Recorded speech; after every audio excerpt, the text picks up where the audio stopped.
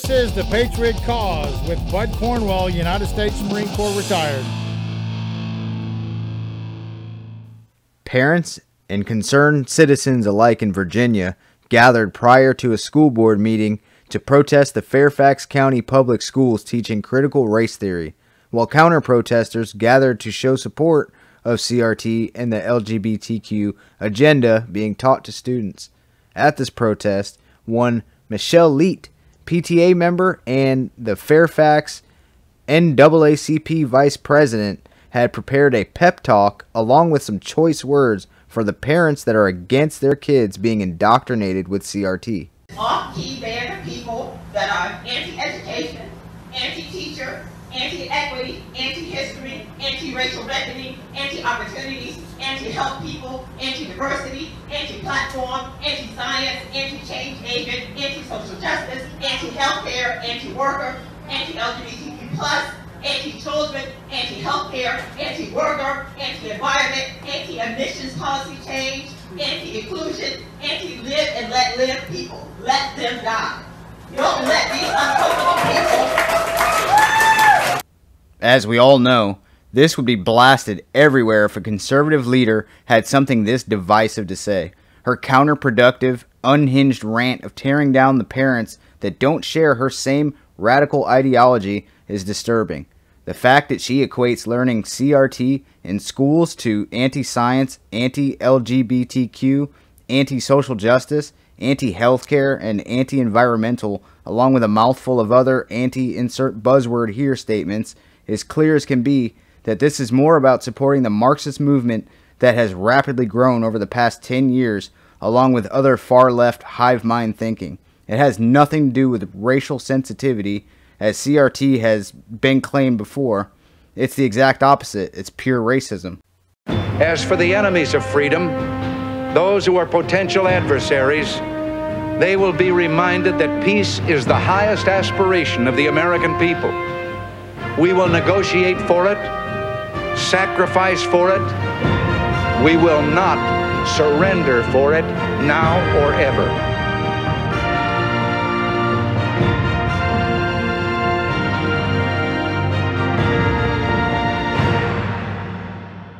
It seems to me that no matter where we go, whether we're in our homes or out at the airport or just talking to friends, that critical race theory is always there.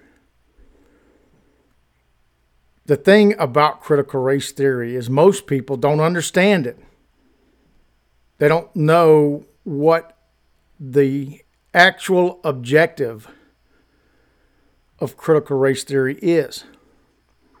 And until we come together, understand, one, the roots of critical race theory, where it came from, how did it infiltrate into the world, specifically, how did it get to the United States? So I'm going to read to you from the Britannica Encyclopedia. Yes, an encyclopedia. And I think it gives us an insight, a better insight in the history in a very short period of time as far as the number of words to explain it, where it comes from. And this is what the Britannica says. Critical race theory, intellectual movement, and loosely organized framework of legal analysis based on the premise that race is not a natural, biologically grounded feature of physical distinct subgroups of human beings, but a socially constructed or culturally invented category that is used to oppress and exploit people of color.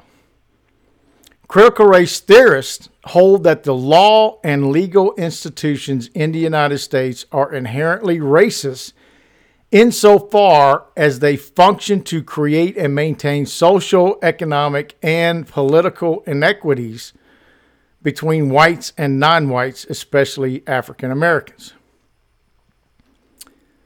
Critical race theory was officially organized in 1989 at the first annual workshop of critical race theory, though its intellectual origins go back much further to the 1960s and 70s, as we talked before. This is not new. It didn't just pop up in the 21st century. Its immediate precursor was the critical legal studies. That's the key. Critical legal studies.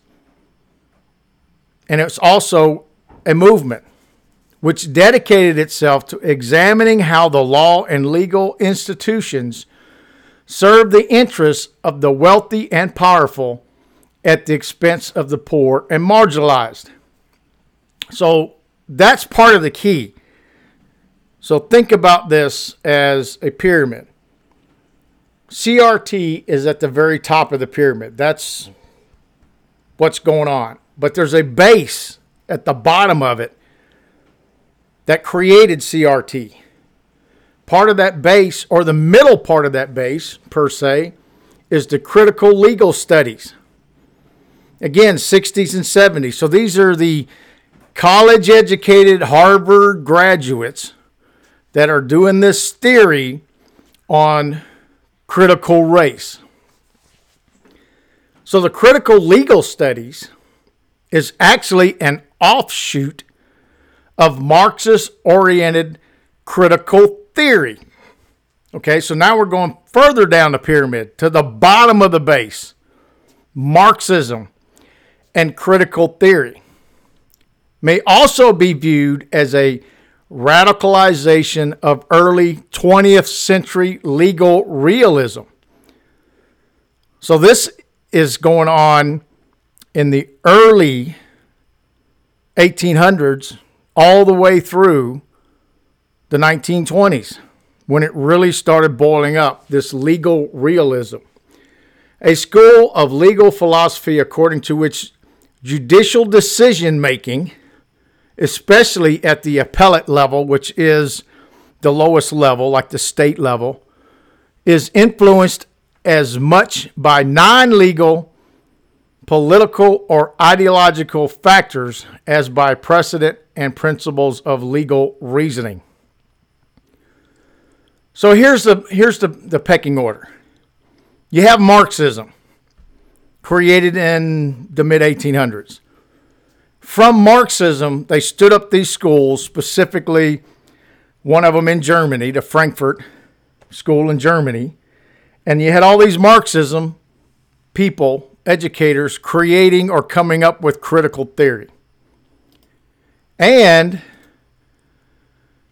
from there, they started taking that to the next level, which would be the legal world. So the critical theory started influencing the legal world and saying our laws are designed to oppress certain people in this country. Think about that. That the law is oppressing certain people.